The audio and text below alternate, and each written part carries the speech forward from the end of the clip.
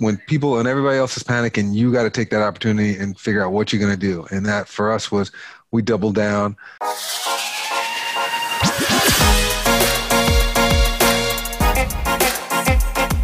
Hello and welcome to episode 16 of the Smart Agents Podcast. My name is Michael Walter and I'll be your host. As always, with each episode, our goal is to inspire you through the insight and inspirational stories from fellow real estate professionals.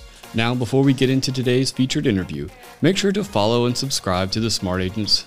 Now, before we get into today's featured interview, make sure to follow and subscribe to the show on whatever platform you listen to podcasts. You can find it on everything from Apple Podcasts, Google Podcasts, Spotify, you name it, we are there. Also, as you can see if you're watching this on YouTube, make sure to subscribe to the Smart Agents YouTube channel and click the bell to get notifications for every time a new episode is uploaded. Lastly, if you or someone on your team has an awesome story to share, send us a message at feedback@smartagents.com. We're always on the lookout for new stories to share. In today's featured interview, we talk with Marc Cormier. Based in the Washington, D.C. area, Marc touched on a wide variety of topics throughout our conversation. We talked about everything from properly staging homes, using YouTube to increase awareness, and we even talked on building relationships with attorneys that result in a steady stream of referrals.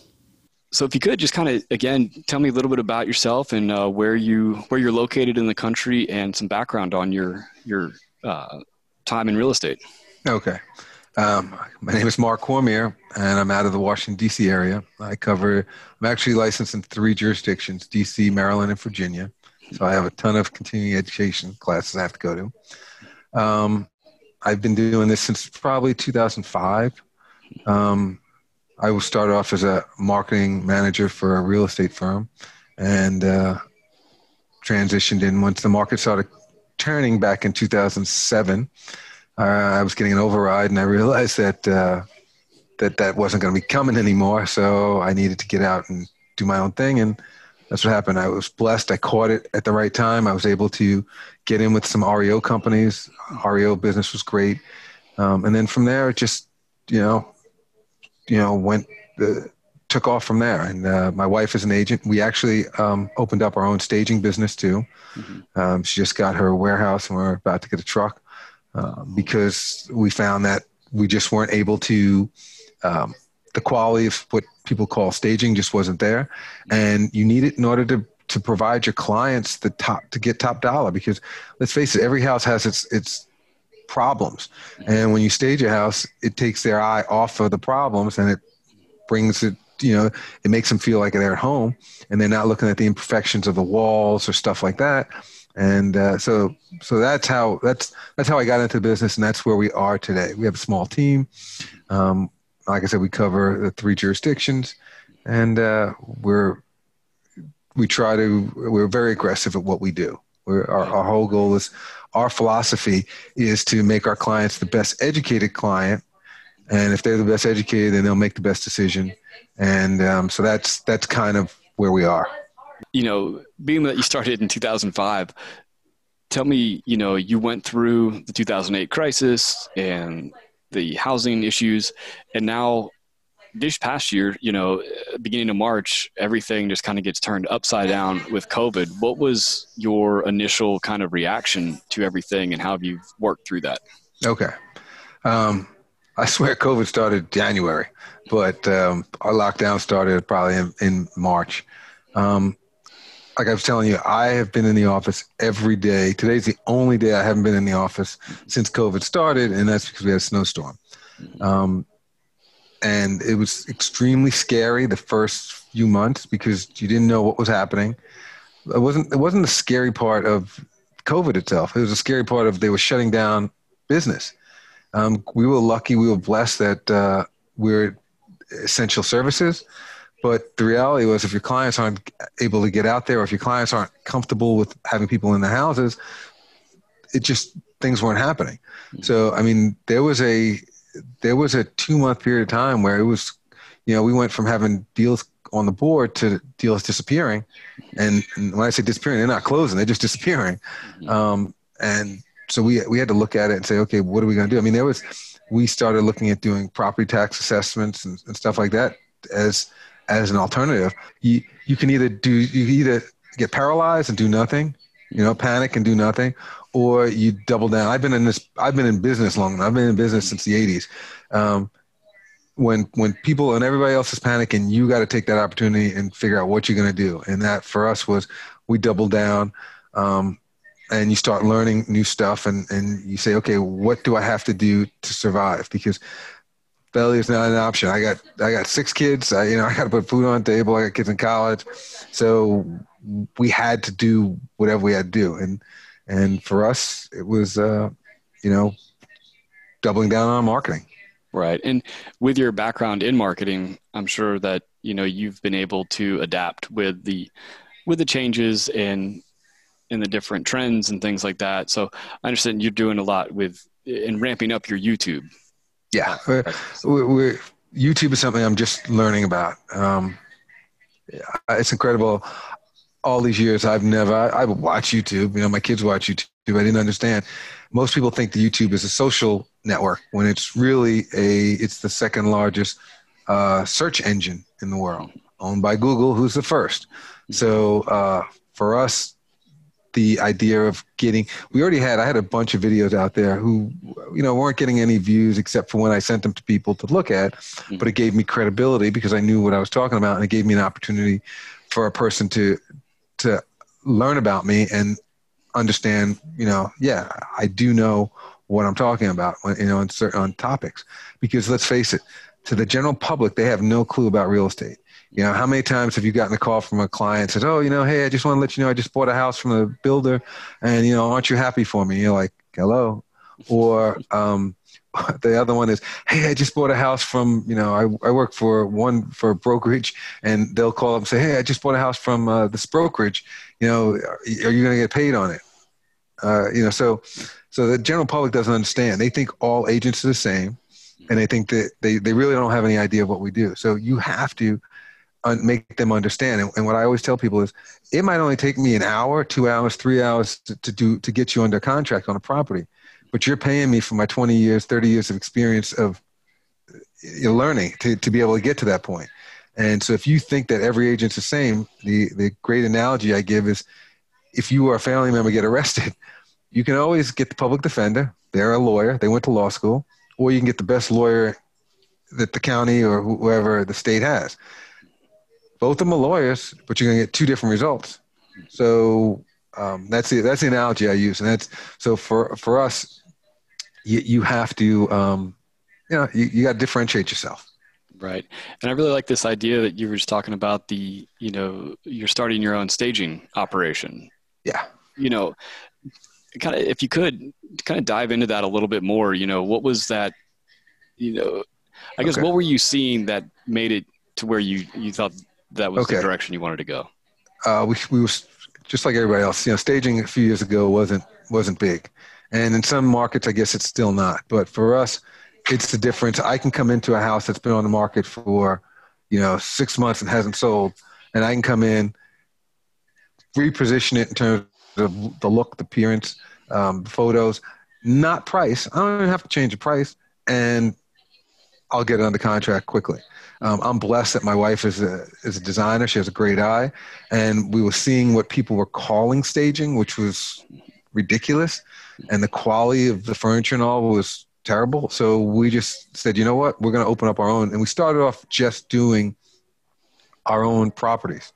But she's built quite a clientele with some of the bigger firms here, some of the high-end firms. So, that's a separate business for us. Well, for her, that's her business. We just got a warehouse. We're about to get a truck. But again, it comes back to being able to differentiate yourself from the competition. Some people say, oh yeah, I will stage your house. And then they put, 2 pieces of garden furniture in the house. That's not staging. She has clients, like I said, other agents that she'll go out and she'll go meet the client. She'll represent herself as part of she's their stager for the other agent. And she does the hard stuff. When a lot of agents are afraid to tell people, like, you got to repaint that wall. This furniture's old. She'll go in, and as sweet as she is, she'll still tell them that's got to go. She'll be the muscle, because some agents are afraid to. I don't have a problem with that. I tell people all the time, I'm like, that's got to go. I don't know what has to go in the place of it. That's my wife's job, but I'm just telling you that's got to go. Right. So, and the other thing I'll tell you we do, and I just did it on a property 2 weeks ago. It went under contract real fast. They had a bunch of furniture in the house it was nice, but it was, they had a china cabinet, and they're a family in their 50s. So I took the picture. We do professional photos all the time. Sometimes I do 2 sets of photos. In this case, I did a set of photos in the beginning, and then I sent them out, had the photos virtually staged. Took their living room and had it virtually staged into a modern living room. Put the new one on top of the old one, and went over to see them and showed them the picture, and they didn't recognize the room. And then when I took it off and showed them, they were like, "Oh," because I'm trying not to insult them, because the furniture's nice for them. It works for them, and it works for me because it was my time. But the probable buyer for their house was 20 years younger than them. And, and that's it put the light bulb off in their head, and they're like, "Oh, okay, now I understand what you're talking about." And if we're going to get top dollar, a person doesn't want to go buy their mom's or the grandmother's house. They want to buy a house that fits them, their lifestyle. Right. And I think that's the really interesting and sometimes difficult part for home sellers to understand is that, and I think a lot of people understand the fact that you're not selling your home, you're selling the house. But then at the same time, the person that is buying, a lot of times they have a hard time seeing the home without the house. So having it's that a commodity. I tell people all the time, it's a commodity. A house is a commodity. At the end of the day, house to house to house. You raised your family there. It's special to you. You have great memories there. But the buyer's not buying your memories. They're looking at the house, and they're saying, okay, how does it compare to the other houses? What my options are? And, when you'll never see a builder sell a vacant house. You'll always see a builder, any national builder, maybe a local builder, but a national builder will always pay the money to have it staged. And the stage, it's incredible. You can have 2 people from 2 different countries, 2 different, environments, walk into a builder's house, and both of them feel comfortable in the house. And that's what you try to strive. I always tell people, look, we'll do as much or as little as you want, but you're hiring me to sell it for the top dollar. In order to get top dollar, we need to appeal to the broadest audience. And that being said, these are things we need to do. And you will be successful if you walk into your house and you see that the cushions on the couch are squished. That means that the people sat there and were talking about your house. They didn't just walk in and walk out. They were sitting there, and while they were sitting there talking, they were imagining themselves in that house. All that's equating to an offer coming in and a higher sales price. And that's the difference when we're sitting there talking, when I'm sitting there talking to a prospect, a lead, and trying to say, this is what we do. And sometimes people will like, look, you know what? I'm going to go to a discount broker. I'm going to go to a 1%. That's fine. Go to them. But they're selling a different product than I'm selling. And if you don't want to prepare your house to be staged, if you want your house just to be sold the way it is, understand it's going to affect your sale price. You're the boss. I'll do what you tell me to do. As long as it's legal and ethical, no problem. But it's going to affect your sales price. So don't come back to me and tell me, why aren't we getting offers? In fact, I have a form. I didn't share with you before. I have a form that's I told you so form. And I have it in my listing agreement, and it says on the form, these are the suggestions I suggest doing. This is the price I tell you that I'm suggesting. This is the price you want. You're saying I'm telling you to list it for 800. You're telling me you want to get 900. 900 is a lot. You want 850. Okay, because 900 we're having to come into Jesus meetings, but 850. All right, so we're going to put it in there, and you're going to initial next to it, because inevitably 2 months down the line, you're going to come back to me and say, why is my house selling? And I'm going to say, because you didn't listen to me. And you're going to say, yes, I did. And I'm going to pull out the I told you so paper and show you. And I've never had to use it.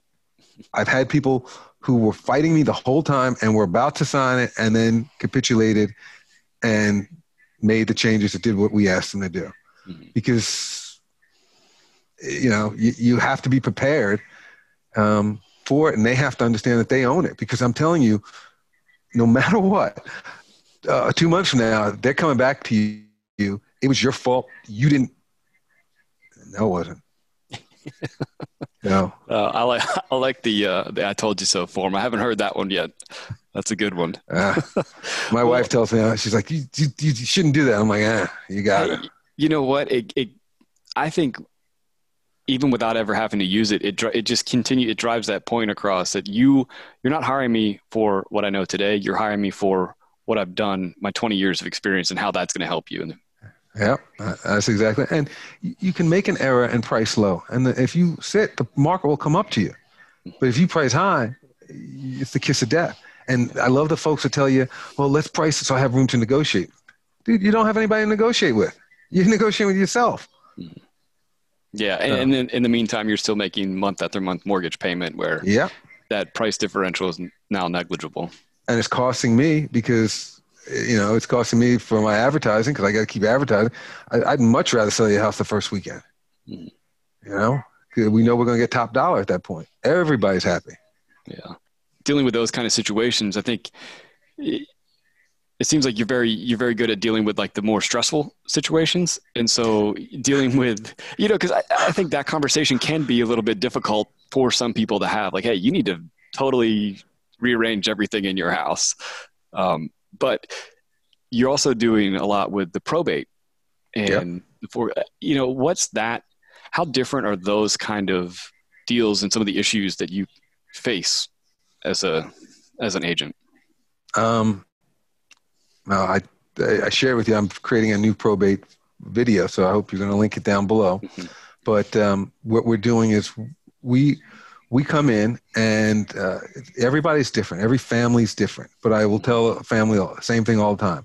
If there's a couple people, a couple heirs, and there's one person taking the lead, no matter what happens, the other heirs are always going to say, you could have sold it for more. You should have done this. You should have done that. Everybody's a Monday morning quarterback. So I tell them, A, to be prepared for that. Then B, we come in and we ask them straight up, what can they do? Do they want to do they want to renovate the house, or do they want to sell it as is? And every family's different. I'm a big believer in giving them their options. Come in, give them a couple quotes on cash purchase, and then we'll come in, and you'll see in the video, we came in, they had contractors come in and we put in new kitchens. They moved walls. We designed it. It was a guy's childhood house. I so underestimated the number of dumpsters. I thought it was going to take 3 dumpsters to 330-yard dumpsters to do it. It ended up being 6. And we still ended up with it was like 6.5. And they came in, and in this case, the family had an offer of like $230,000.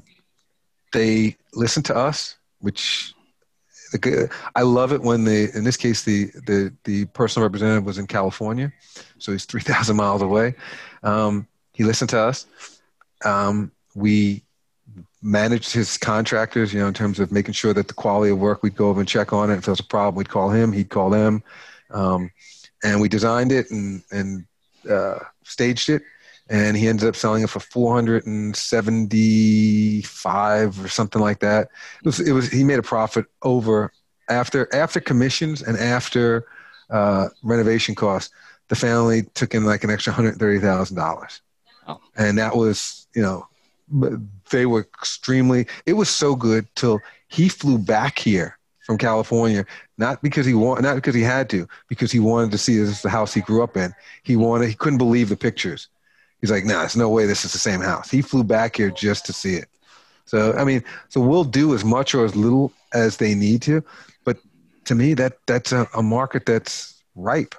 Mm-hmm. But you have to know what you're doing and be able to deliver. And going back to what we said prior, for us, if I'm going to spend $1 advertising, I'd rather spend it on folks that can send me multiple deals, and attorneys and financial planners.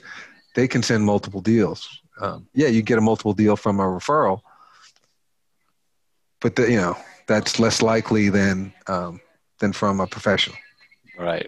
And again, how do you creating those professional relationships? I think sometimes, especially for agents that are starting out, they do kind of do the rely on the family and friends, and at a certain point, they stop taking your calls. Right. You stop taking calls, but then also that pipeline, it just kind of dries up. There's a cap on that. Yeah. And you have to start branching out into your community and building those professional relationships. What are some of your tips for actually, making those connections? Well, it's taken me a long time to make those connections. And I will say that you have to come from a place of integrity, and you got to know what you're talking about and be able to deliver. So there's no shortcut to it, and the best referrals you get are attorneys referring you to other attorneys. Those are super referrals. And you try to send them business back. Whatever their firm does, you try to send business back their way. But at the end of the day, they appreciate you being able to, them being able to hand something off to you and not have to worry about it and getting it closed at any cost. Don't call them with problems. This is one of my pet peeves. I hate when people say we have a problem and they don't have an answer. Yeah, we have a problem, and here are my 3 solutions that I came up with. Do you like any of them? And if not, let's brainstorm from there. But don't come with no solutions. And that's kind of the attitude you have to take when you're dealing with professionals. Right. Well, because at the end of the day, they are just like any other. The reason why a homeowner is hiring you is because you're able to take care of you have a set of skills that handles a problem that they have, and for those attorneys and everybody, your skills handle the problem that their client is having, and you can take care of it. That's spot on. That's exactly it. Yeah. And I think, I really like the whole idea, the integrity thing too. I think like every deal, I think, anytime, I talk to a lot of really successful agents, and it's so, you touched on a couple things. There's no shortcuts to anything, because the moment you take a shortcut, you're going to get burned, and your reputation is so much harder to build up than it is to tear down. I agree with you. You're going to have problems. If you've been in the business long enough and you're doing enough deals, there's going to be issues. Stuff is going to happen. And the people who tell you they never had, well, either they've had the best career in the world, or they're just not doing any deals. If I did 1 deal a year, no problems. So you're going to have issues, and you got to. But I will tell you this: most of the problems you run into end up being they're driven by money. That's the biggest. That's the biggest cause, and that separates. That happens in families. That happens in all. Money does strange things to people. So just keep your notes. And I love life. The real estate industry has changed so much in that everything now is email versus back when I started. It was you were faxing stuff and you had to keep all this paper. Now, when somebody says something, you're like, oh no, I can go back and find that email that I sent and told you that specifically 4 times on this date, and this date. So but you have to. You can't let it get to you. It's not personal. Sometimes people are coming after you. It is personal sometimes, but you just can't. The analogy I always use is if you fumble in first quarter of the Super Bowl and you're running back and you fumble, what are you going to do? You're going to put your head down and not play the rest of the game, or put it past you, finish the game, and then you can go back and kind of debrief and figure out what you did wrong so it won't happen again. Right. Awesome.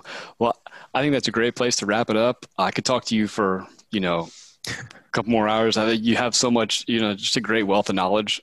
So I'd love to set something up again in the future, for another episode down the line. Anytime. You know where I am. So I really want to thank Marc for joining me, and like I said earlier, we touched on a wide variety of topics, and I hope you enjoyed it. Also, if you would like to check out Marc's YouTube videos, check out the episode description. I've included the links there. So once again, if you think you or someone else on your team has an awesome story or tip to share with our community, send us a message at feedback@smartagents.com. Well, that wraps things up for this episode. But remember, follow the show wherever you listen to podcasts, and make sure to subscribe to the Smart Agents YouTube channel. Again, I'm Michael Walter, and I'll see you on the next episode.